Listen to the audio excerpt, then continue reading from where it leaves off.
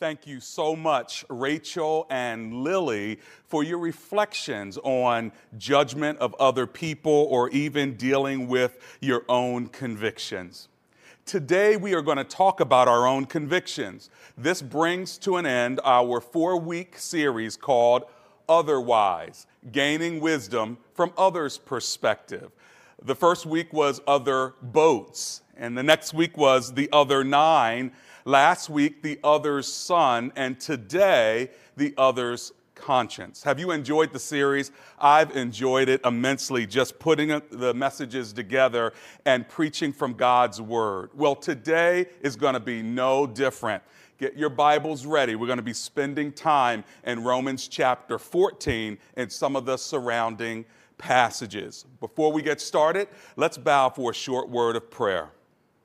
Dear Lord, please help us to accept others without judging and to judge rightly without compromising our own convictions. In Jesus' name we pray. Amen and amen. Faith, morality, and conscience. Say those words with me, would you? Faith, morality, and conscience. One more time. Faith, morality, and conscience. It is because of our faith, our morality, and our conscience that some people are restricted from engaging in certain behaviors that others may engage in without restriction. So how do we judge rightly without compromising our faith, morality, and conscience? How do we accept others who have a different conviction than we do? And within religion, especially within our faith as Christians, we will not all agree biblically or theologically. I mean, we have hundreds of denominations, hundreds of thousands of churches. Why is this? In my opinion, it's because believers have not learned how to agree to disagree over what is called disputable matters or disputable matters of conscience.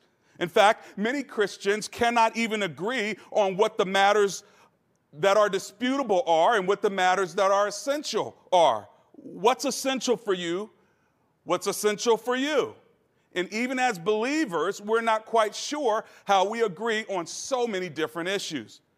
That's why at Bridgeway, when I started it 29 years ago, I wanted to start a non-denominational church. And specifically one that, what we say around here, major on the majors and minor on the minors. All right? Because without that, you'll have a lot of disagreement and we'll just continue to segment ourselves. And so I did not want to limit our ability to reach people from any background. So then the question becomes, what are the majors? And with over 52 to 65 different nations that are represented in this church and people coming from so many different denominations, Baptists and Methodists and Episcopal and Lutheran and Greek Orthodox and Catholic, liberal and conservative, and we even have the frozen chosen, Presbyterians. There are a lot of people that come to this church, and what we don't want to do is limit the effect that we can have on so many different people from so many different backgrounds. And so what are the majors that we should major on? Well, we've just decided that we're going to major on those like 5 or 6 things. And all the other things, we're going to allow people to have differing opinions on, and we can still be unified. So what are those 5 things? Here are the 5 majors of the faith that we think about. 1, God is the creator of the heavens and the earth. 2, man has fallen because of sin and in need of salvation. 3, man needs redemption or salvation from Almighty God. And 4, that redemption and salvation comes through the Son of God, Jesus Christ, who God the Father sent to live as a man, to walk on the earth and to live sinless and perfect, dying on the cross through crucifixion. He then was risen again from the dead. And 5th, he's going to actually come back. The return of Jesus for those who are his followers and forevermore will live with him in heaven. And all of this is according to the Holy Scriptures, which we hold as authoritative, divinely inspired by God. So These are the things that are the majors. These are the ones that we say we're going to stake our claim on. We're going to stand on these. We're not going to compromise. But outside of just those 5 majors, based on the Holy Scriptures, which are inspired and authoritative, there are so many other topics. And friends, we've allowed ourselves as the Church of Jesus Christ to divide over them. Baptism, speaking in tongues, the gifts of the Spirit, eating of different foods, drinking of alcohol, clothing and dress for women, and jewelry and tattoos and hair, hats, Halloween, holidays, you name it. Worship days, Sabbath days, fasting, music styles, hymns, gospel, contemporary, instrumentation versus a cappella, Bible versions, communion rituals, women in leadership, dating and marriage and divorce and remarriage and contraception and abortion, homosexuality, cohabitation, that means shacking up, continue on, race relations, politics, taking medicine, using marijuana, just to name a few. Some of you are mad already just because of the list that I wrote. You're wondering why my thing ain't on the list, or why would you even put that on the list? There's a lot of emotion connected around many of these topics that I mentioned, and that's not the half of it. Churches split over such topics and have done so for generations. Bridgeway Community Church is not a cult. We are not trying to control people. A cult is a culture of theological legalism and control that goes beyond what the Bible says in order for people to be under the thumb of a religious leader or denomination, and we are not that. But even those that are not cults have still found a way to disunify and create new denominations out of old ones because of some of these topics, which, not to offend, to call them minor, we've just decided we're not going to split over them. You know, there's a joke of a man who was stranded on an island all by himself, realizing he wasn't going to be rescued. And so he decided he'd build himself a house. And over time, he built himself a little church. And finally, to his surprise, a boat came up. And sure enough, these people were going to rescue him. And he was so thankful. And so when they got all of his stuff and were about to rescue him, somebody observed and said, "Oh, I see you built yourself a house." "Yes, I did. I knew I'd be here for a while." He goes, "Oh, it looks like you've built, well, let's see, 1, 2 churches. Why are there 2 churches and there's only 1 person on the island?" To which the man responded, "Because we had a church split." Listen, we can't even agree with ourselves. More importantly, we can't agree with one another. And so how do we do this thing called church unity? How do we stop from dividing over the issues that seemingly cause us dissension and draw fault lines all throughout denominational Christianity? Well, the Apostle Paul was dealing with these same exact issues in the first century church. And so then what he does is he lays down some guiding principles to help the church function as they navigate through such matters. He calls them disputable matters, or matters of conscience. I'll call them today disputable matters of conscience. Now, in order to dive into what the Apostle Paul wants to say, he writes a letter to the Roman church. And in chapter 14, he really handles some of the issues that they were dealing with. So if you have a copy of the scriptures, why don't you turn to Romans chapter 14 with me? Pull it up on your phone if you want to. And get yourself ready to take some notes, because I'm going to give you what I call the 10 commandments to help Christians live together in unity over disputable matters of conscience. We may not ever agree on some of the matters, but what are some of the principles, some of the commandments that will help you and me live together in unity over disputable matters? Now, in order to set this, let me go ahead and read chapter 14. It's a bit of a long read, but I think it's worth it because it'll set the background, and then we'll give you the 10 commandments. Listen to the word of the Lord. Paul writes, "Accept him whose faith is weak, without passing judgment on disputable matters. One man's faith allows him to eat everything, but another man whose faith is weak eats only vegetables. The man who eats everything must not look down on him who does not. The man who does not eat everything must not condemn the man who does, for God has accepted him. Who are you to judge someone else's servant?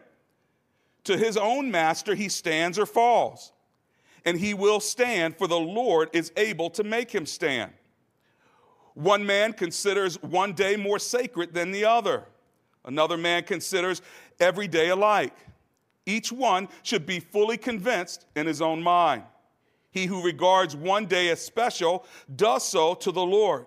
He who eats meat eats to the Lord, for he gives thanks to God, and he who abstains does so to the Lord and gives thanks to God. Verse 7, for none of us lives to himself alone, and none of us dies to himself alone.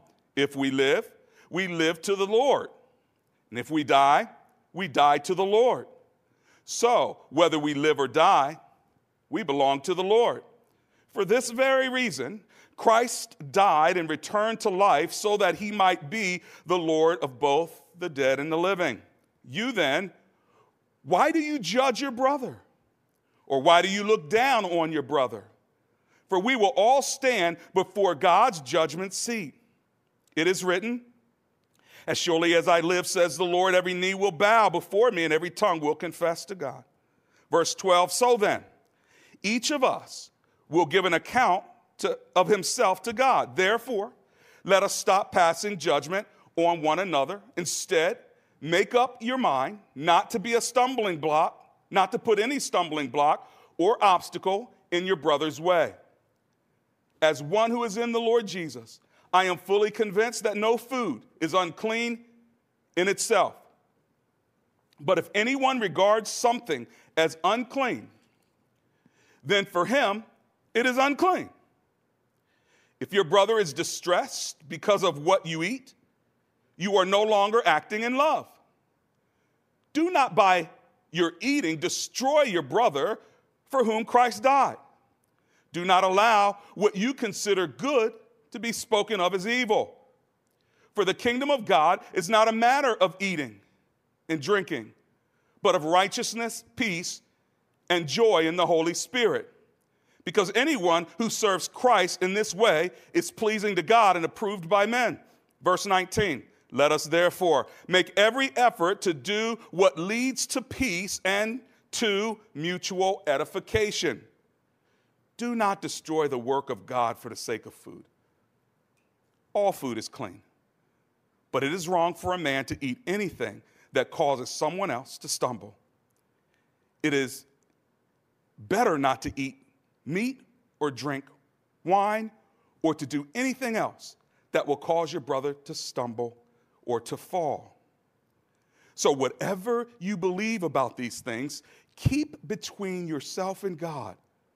Blessed is the man who does not condemn himself by what he approves, but the man who has doubts is condemned if he eats, because his eating is not from faith, and everything that does not come from faith is sin. The whole passage of Romans chapter 14. They were having an issue with whether you could eat meat or not as Christian Gentiles, dealing with a culture where different foods had connected to it what was clean and what was unclean. And now as the message would come to those that were not Jewish, the dietary laws were different. And sometimes because meat was sacrificed to idols or seen as unclean, how could you be a good Christian and still eat meat? And Paul adds in there drinking of wine as well. And so some cultures, the drinking of wine would be fine. In other cultures, maybe it was too immoral to do so because of drunkenness. And then when you throw the drunkenness in with the spirituality and the eating of meat, what kind of church is this, right? And so what Paul does is he says, listen, as a Jewish man writing to Christians in Rome, let me give you some guiding principles that will help you. I call them the 10 Commandments to help Christians live together in unity over disputable matters of conscience. And here's the first one. Thou shalt accept one another. thou shalt accept one another. The very opening verse, here it is, verse 1, accept him whose faith is weak without passing judgment on disputable matters. Turn to chapter 15 and look at verse 7, because that ends this whole entire thought process that Paul is talking about. And this is how he brings it to the other side, or concludes it. He says in 15:7, accept one another then, just as Christ accepted you in order to bring praise to God. What's the point? Paul is saying it's more important to accept people who have a different view than you on the disputable matters than not to. And the word accept also means the word welcome.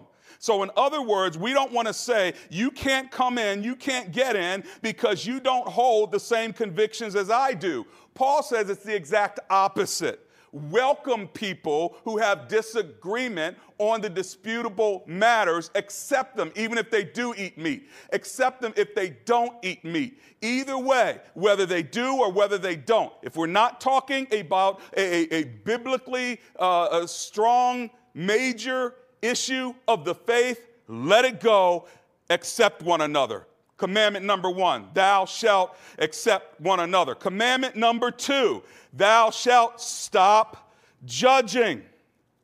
Stop judging. Look at verse 1, verse 4, verse 10, verse 13. Verse 1, accept him whose faith is weak without, here it is, passing judgment. Look at verse 4. Who are you to judge someone else's servant? To his own master he stands or falls. And he will stand, for the Lord is able to make him stand. Stop judging, because there's only one judge, and he can handle this. This person's not your servant, they're God's servant. Let God do the judging. If we want to live in Christian unity around the disputable matters of conscience, we must accept one another, stop judging one another. Third commandment, thou shalt start loving one another. Look at verses 13 through 15. Therefore, let us stop passing judgment on one another. Here it is, instead. So what am I supposed to do if I'm not supposed to judge? Instead, make up your mind not to put any stumbling block or obstacle in your brother's way. Now check out verse 14. As one who is in the Lord Jesus, I am fully convinced that no food is unclean in itself. But if anyone regards something as unclean, then for him it is unclean. And if your brother is distressed because of what you eat, you are no longer acting in love. Do not by your eating destroy your brother for whom Christ died. In other words, listen, I may have freedom to eat meat, but if that person doesn't have freedom to eat meat, then don't destroy them because of your freedom and because of your liberty. And so because I have liberty and I can do this, I can eat meat, I can drink wine, I can enjoy X, Y, and Z, and you can't. To do it in your face means that I'm the one who's guilty of not loving. And so what the text is saying is thou shalt start loving. Stop judging, instead start loving, which makes a very good point, that you have to make the decision in your mind that I don't want to put a stumbling block or an obstacle in someone else's way so that they can't express their faith, morality, and conscience. Here's the fourth commandment, thou shalt pursue the higher calling in Christ. Check out verses 17 and 18.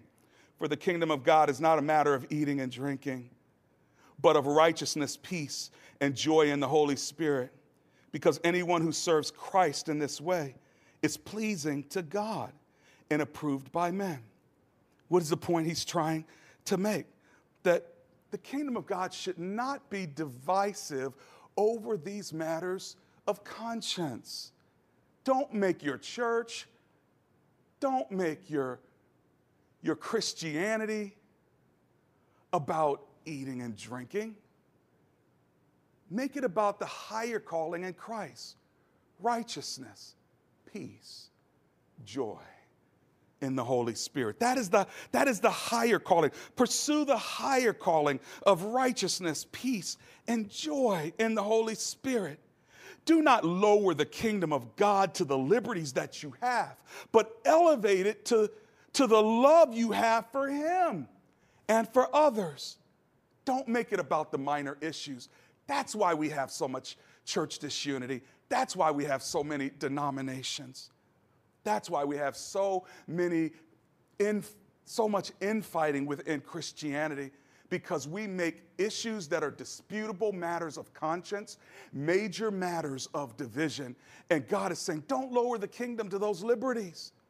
Lift the kingdom and pursue the higher calling in Christ. Well, here's the fifth command. We find it in verse 19. Thou shalt make every effort to pursue peace and mutual edification. Look at what verse 19 says.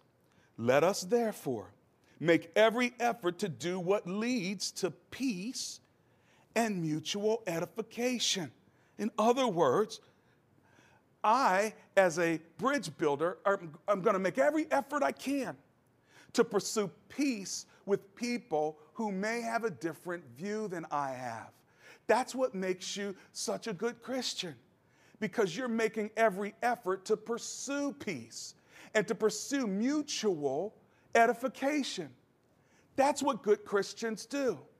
Bad Christians are always looking to show what we don't agree on and why the other person's wrong. And then we want to call people out for being wrong instead of standing up for the higher calling of the kingdom, righteousness, love, joy, and the Holy Spirit, making every effort to build bridges of reconciliation and peace and mutual edification. What can we do together that will lift all of us up, not put people down based on the disputable matters?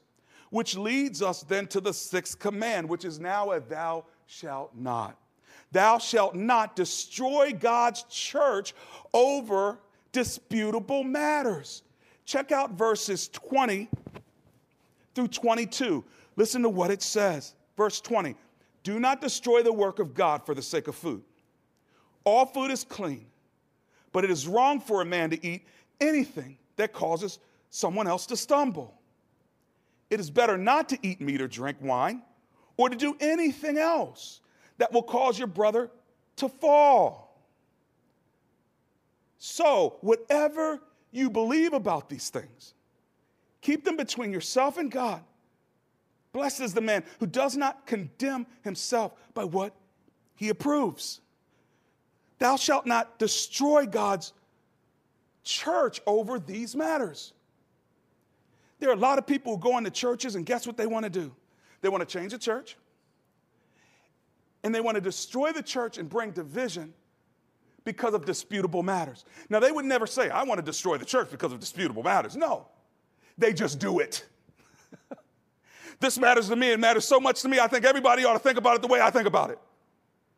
And before you know it, the choir is separated. Before you know it, families are separated. Before you know it, the pulpit's separated from the congregation. Before you know it, the clergy are separated amongst themselves, because what happens is that minor issue becomes so major in their life, they believe that everybody else ought to think about it the way they think about it, and as a result, they begin to destroy the work of God instead of uplifting righteousness, peace, joy in the Holy Spirit, pursuing peace and making every effort toward mutual edification. They destroy the work of God. Now, again, I don't know what your background is. I don't know where you come from with regard to your faith, but what I will say is this. The next time you feel this conviction to want to make a minor issue a major issue because maybe it grades you the wrong way, I want you to ask yourself this question. Is my conviction based on reverence or preference? Is my conviction based on reverence or preference? In other words, the conviction that I have, is it based on reverence for spiritual truth? And I believe that the Bible says that this is a major issue. Or is it based on personal preference, based on my family upbringing, my education, my cultural norms? I talked to one brother and he says, culturally speaking, when I came to Bridgeway, I saw people in T-shirts and flip-flops and jeans, and I was brought up to always wear, a suit, a tie. You dress your best for the Lord, not your worst. That's no reverence to God at all. And now that same person is saying, but you know what? I learned something. I learned that it's not about the clothes you wear.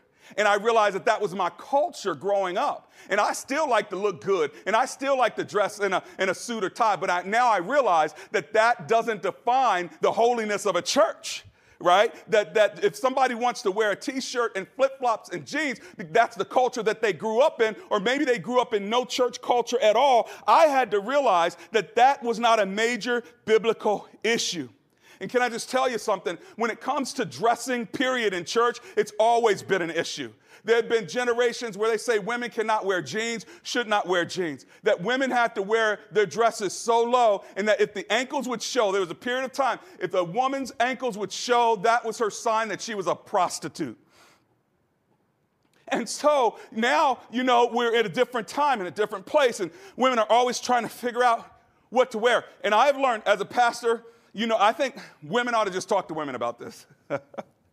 Because men, we're messed up in the head. I don't think we really have it clear when it comes to this.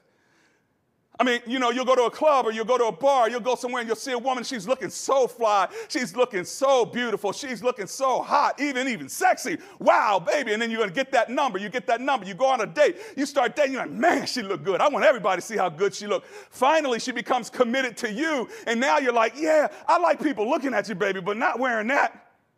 And then if you marry her, it's almost like, wow, before I liked what you wore, that's what drew me to you, but now I don't like what you're wearing because you're mine.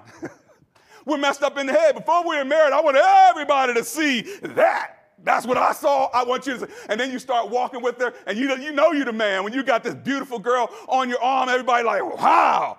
All of a sudden, you get married. It's like, nah, I don't want you. What? She come out the back, why are you wearing that?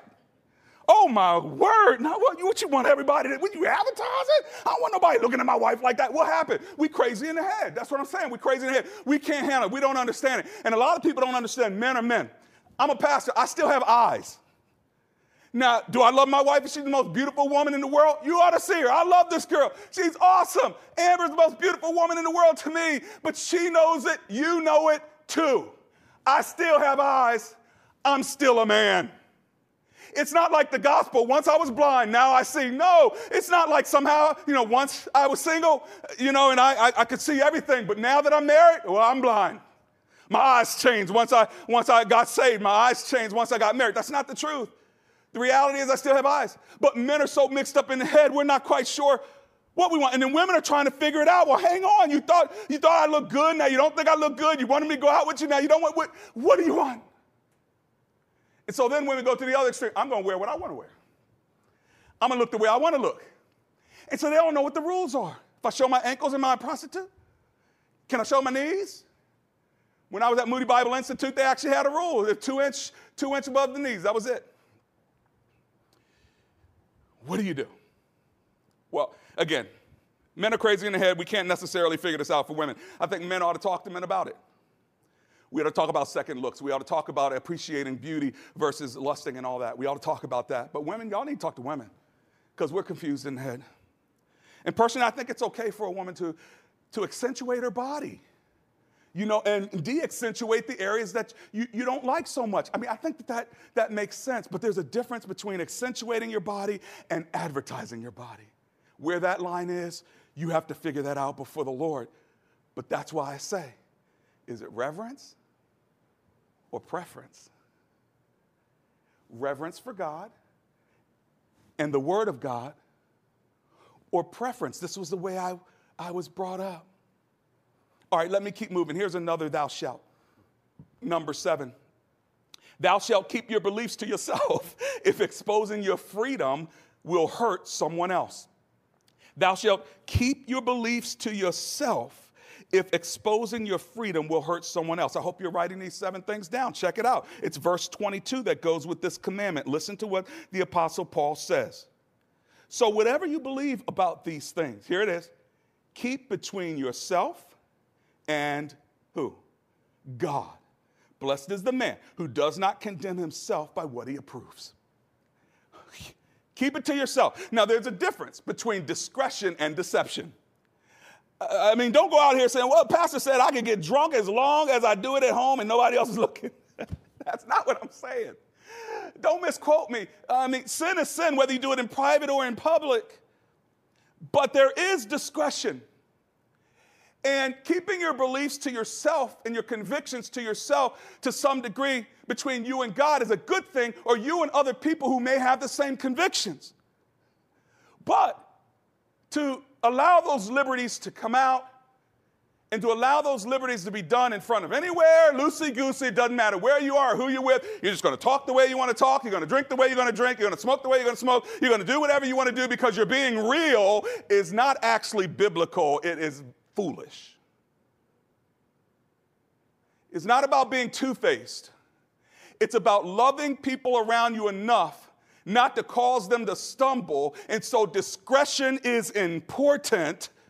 And there's a difference between discretion and deception. There's a difference between private and secret.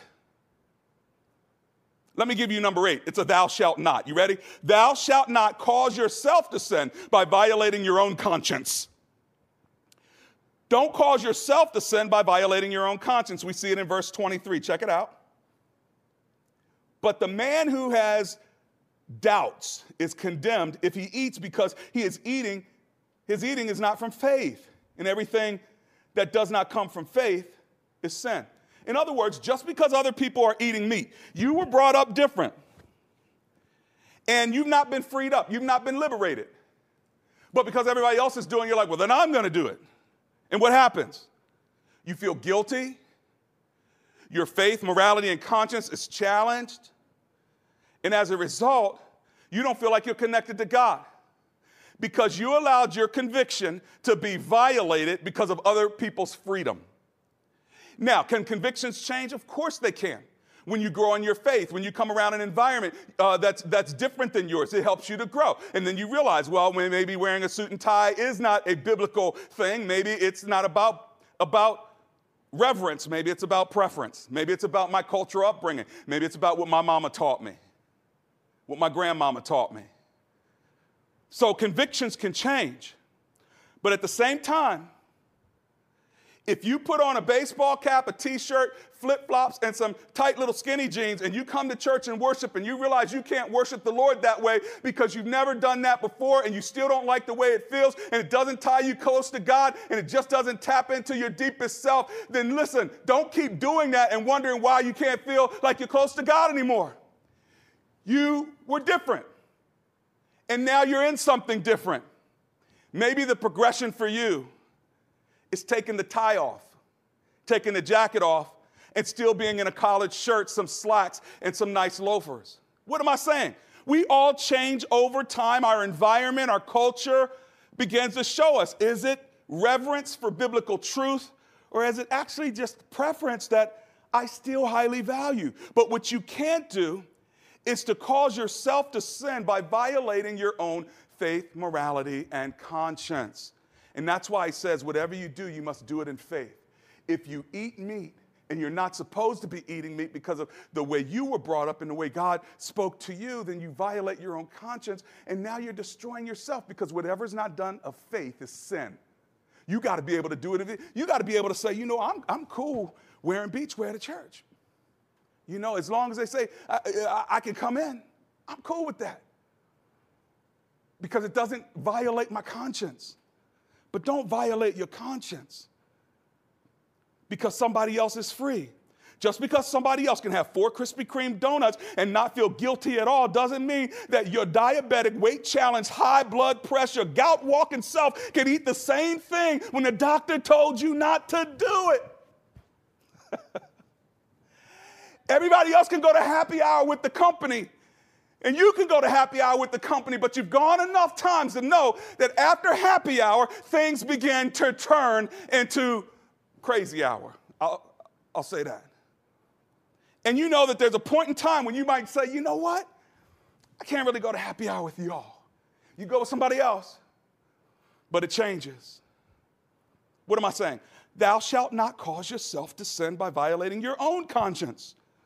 Here's number 9. Thou shalt, are you ready? Look out for the marginalized as a gracist.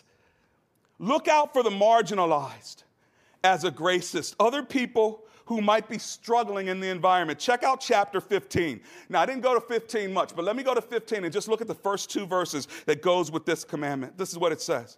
We who are strong ought to bear with the failings of the weak and not please ourselves. Each of us should please his neighbor for his good, to build him up. See that? That's what gracists do. Listen, it's not about me. I want to please God. I want to serve you. So what's for your good? If I know you're coming over for dinner and I know that you don't drink alcohol, why would I pour wine for myself if I know that that's going to cause you to stumble? If you invite me to your house and you don't drink alcohol, why would I bring a bottle of wine and say, go ahead and crack that open for me? Are you that much of an alcoholic that you have to have it?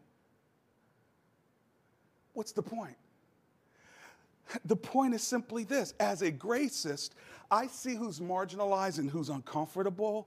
And if I'm the gracist in the room and someone's having a hard time with the setting, a difficult time at the happy hour, I'm going to speak up. I'm going to shut down the conversation. I'm going to escort them out before things go south, because I know when we go to the family holiday dinner, everything is cool until Uncle Johnny gets a little bit too much to drink. And before you know it, his racist mouth starts coming out and he starts talking things that he shouldn't be talking. His hands start moving in places they shouldn't move. So you know what? It's dessert time. It's about time for us to leave. Because I'm the gracist in the room, I'm going to say this is a great time for us. It's been really great being here, been great being with everybody. We're going to leave now because we know what the protocol simply is. Everybody eats, everybody has dessert, then everybody starts drinking, and before you know it, crazy Johnny starts getting on his thing. Listen, maybe that's the time for you to see that there's somebody who's really, really uncomfortable with the conversation. They're really uncomfortable with the language. They're really uncomfortable with the humor. You're the gracist. You're looking out for them, and you're helping them in the environment. You may be shutting down a conversation. You may be saying, you know what, let's not talk about politics right now. Maybe it's all Democrats in the room, and there's a couple of Republicans, and the Democrats are going on and on and on. And you, as a gracist, says, you know what, hey, how about we start talking about something else? Maybe it's a bunch of Republicans in the room and a bunch of Republicans at the shop, and then there's you, and you're a Democrat, and maybe there's somebody else that says, you know what, maybe we should stop talking about this. The gracist in the room is always looking out for the marginalized, and that's what God is asking us to do. Marginalization happens in churches, and it may not be about politics, but it could be. It may not be about race, but it could be. It may not be about eating and drinking like it was in this text, but it could be. Whatever it's about. If you see that someone's marginalized, somebody doesn't fit in, somebody's not comfortable, remember what it says in 15:1 and 2. You who are strong ought to bear the failings of the weak and not to please ourselves. And in verse 2, each of us should please his neighbor for his good, to build him up. All right, let me give you the final of the 10 commandments. Thou shalt check yourself when your conscience is conflicted. Thou shalt check yourself when your conscience is conflicted. Now, what I want you to do is I want you to flip back to chapter 12. We were in 14 mainly. We hit 15 a little bit. Now back up to chapter 12 for this 10th commandment and look at verse 3. This is what it says, I quote, "For by the grace given me, I say to every one of you, do not think of yourself more highly than you ought, but rather," here it is, "with sober judgment in accordance with the measure of faith God has given you." In other words, if you're going to judge someone, judge yourself. But Pastor, what do I do when my conscience is conflicted by someone else's behavior? Remember faith, morality, and conscience? If you're conflicted over reverence for God's word and God's truth, then maybe you should address it privately with that person about the behavior. But if what they are doing is not sin and it's just your personal preference, then maybe what you ought to do is kindly excuse yourself if you can't keep yourself from judging or being conflicted. Sometimes the best way to check yourself is to excuse yourself. I mean, this happens all the time. It even happens in my own home. Certain movies we like, and certain people really love gory, bloody movies, not necessarily my thing, but whether it's movies, whether it's secular music, at the end of the day, sometimes you have to excuse yourself because maybe something goes too far for you.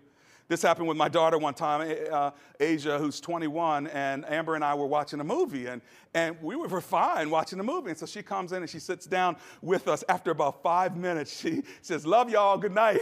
She excused herself because it was so violent. There was violence in the movie. And here's the thing: you think, well, Pastor and his wife are watching violence, but you don't understand. There's something about context.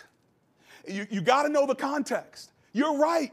They shouldn't be killing one another and cutting each other's head off and shooting one another. I mean, you call that entertainment? That's terrible. My daughter comes in and says, "Oh, no, see y'all later. Good night. Peace out." And I get it because when she sat down, I'm like, oh, my gosh, it's so violent.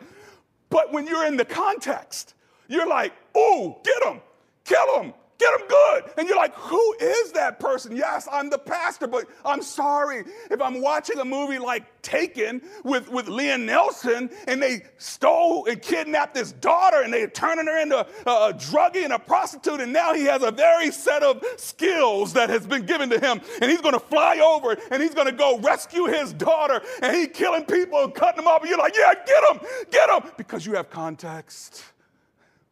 And if anybody sees you in that moment and doesn't understand the context, so we've got to watch ourselves, and that's why you got to think about other people. And Amber and I, we went out to a play with a couple. They wanted to treat us to this play. It's supposed to be one of the hottest plays out there. I won't name the play because some of y'all might really, really like it and they think nothing's wrong with it. And here's the thing. Maybe we would have too, but we went with this couple, and they were from the church, and they wanted to treat us. And we go to this nice theater, and we get all dressed up, and we're sitting down on the floor, and we're watching it. And all of a sudden, ooh. Well, you know what? Maybe if it was just Amber and I at home, but not with this other couple and people in a public place. Oh, no. So guess what? They were feeling more uncomfortable than we were. We all were uncomfortable, so guess what we did? We all got up and left. Why? Sometimes the best way to check yourself is to excuse yourself. It was a highly risque performance, and that in mixed company was not where we needed to be. I mean, I'll be honest with you. Sometimes I'll be watching a movie, like I'll be in a movie theater. This is back before COVID, and it'll be something really funny, and I'll laugh out loud. The lights are all on. Oh my God, that's so funny. And then when the movie's over, the lights come on. Someone's like, "Hey, Pastor." I'm like, oh snap! Lord have mercy. Did they hear me laugh, see me laugh? That was so inappropriate to laugh at. I can't believe I laughed at. I mean, the reality is all of us have faith, morality, and conscience, but context is so very important. Well, listen, sober judgment means I'm not going to judge other people. I'm going to judge myself. I'm going to thank God for the grace in my life. How are we going to end this? Let me review these 10, and then I'm going to close in the prayer that actually Paul prayed in Romans 15 for these very Christians he was writing these commandments for. Number 1, thou shalt accept one another. Thou shalt stop judging. Thou shalt start loving. Thou shalt pursue the higher calling in Christ. Thou shalt make every effort to pursue peace and mutual edification. Thou shalt not destroy God's church over disputable matters. Thou shalt keep your beliefs to yourself if exposing your freedom will hurt someone else. Thou shalt not cause yourself to sin by violating your own conscience. Number 9, thou shalt look out for the marginalized as gracists. And finally, number 10, thou shalt check yourself before you wreck yourself. No, I'm just kidding. I just wanted to say that. Check yourself when your conscience is conflicted. Let me close out in prayer right now with this benediction. May the God who gives endurance and encouragement give you a spirit of unity among yourselves as you follow Christ Jesus, so that with one heart and mouth you may glorify the God and Father of our Lord Jesus. Amen and amen.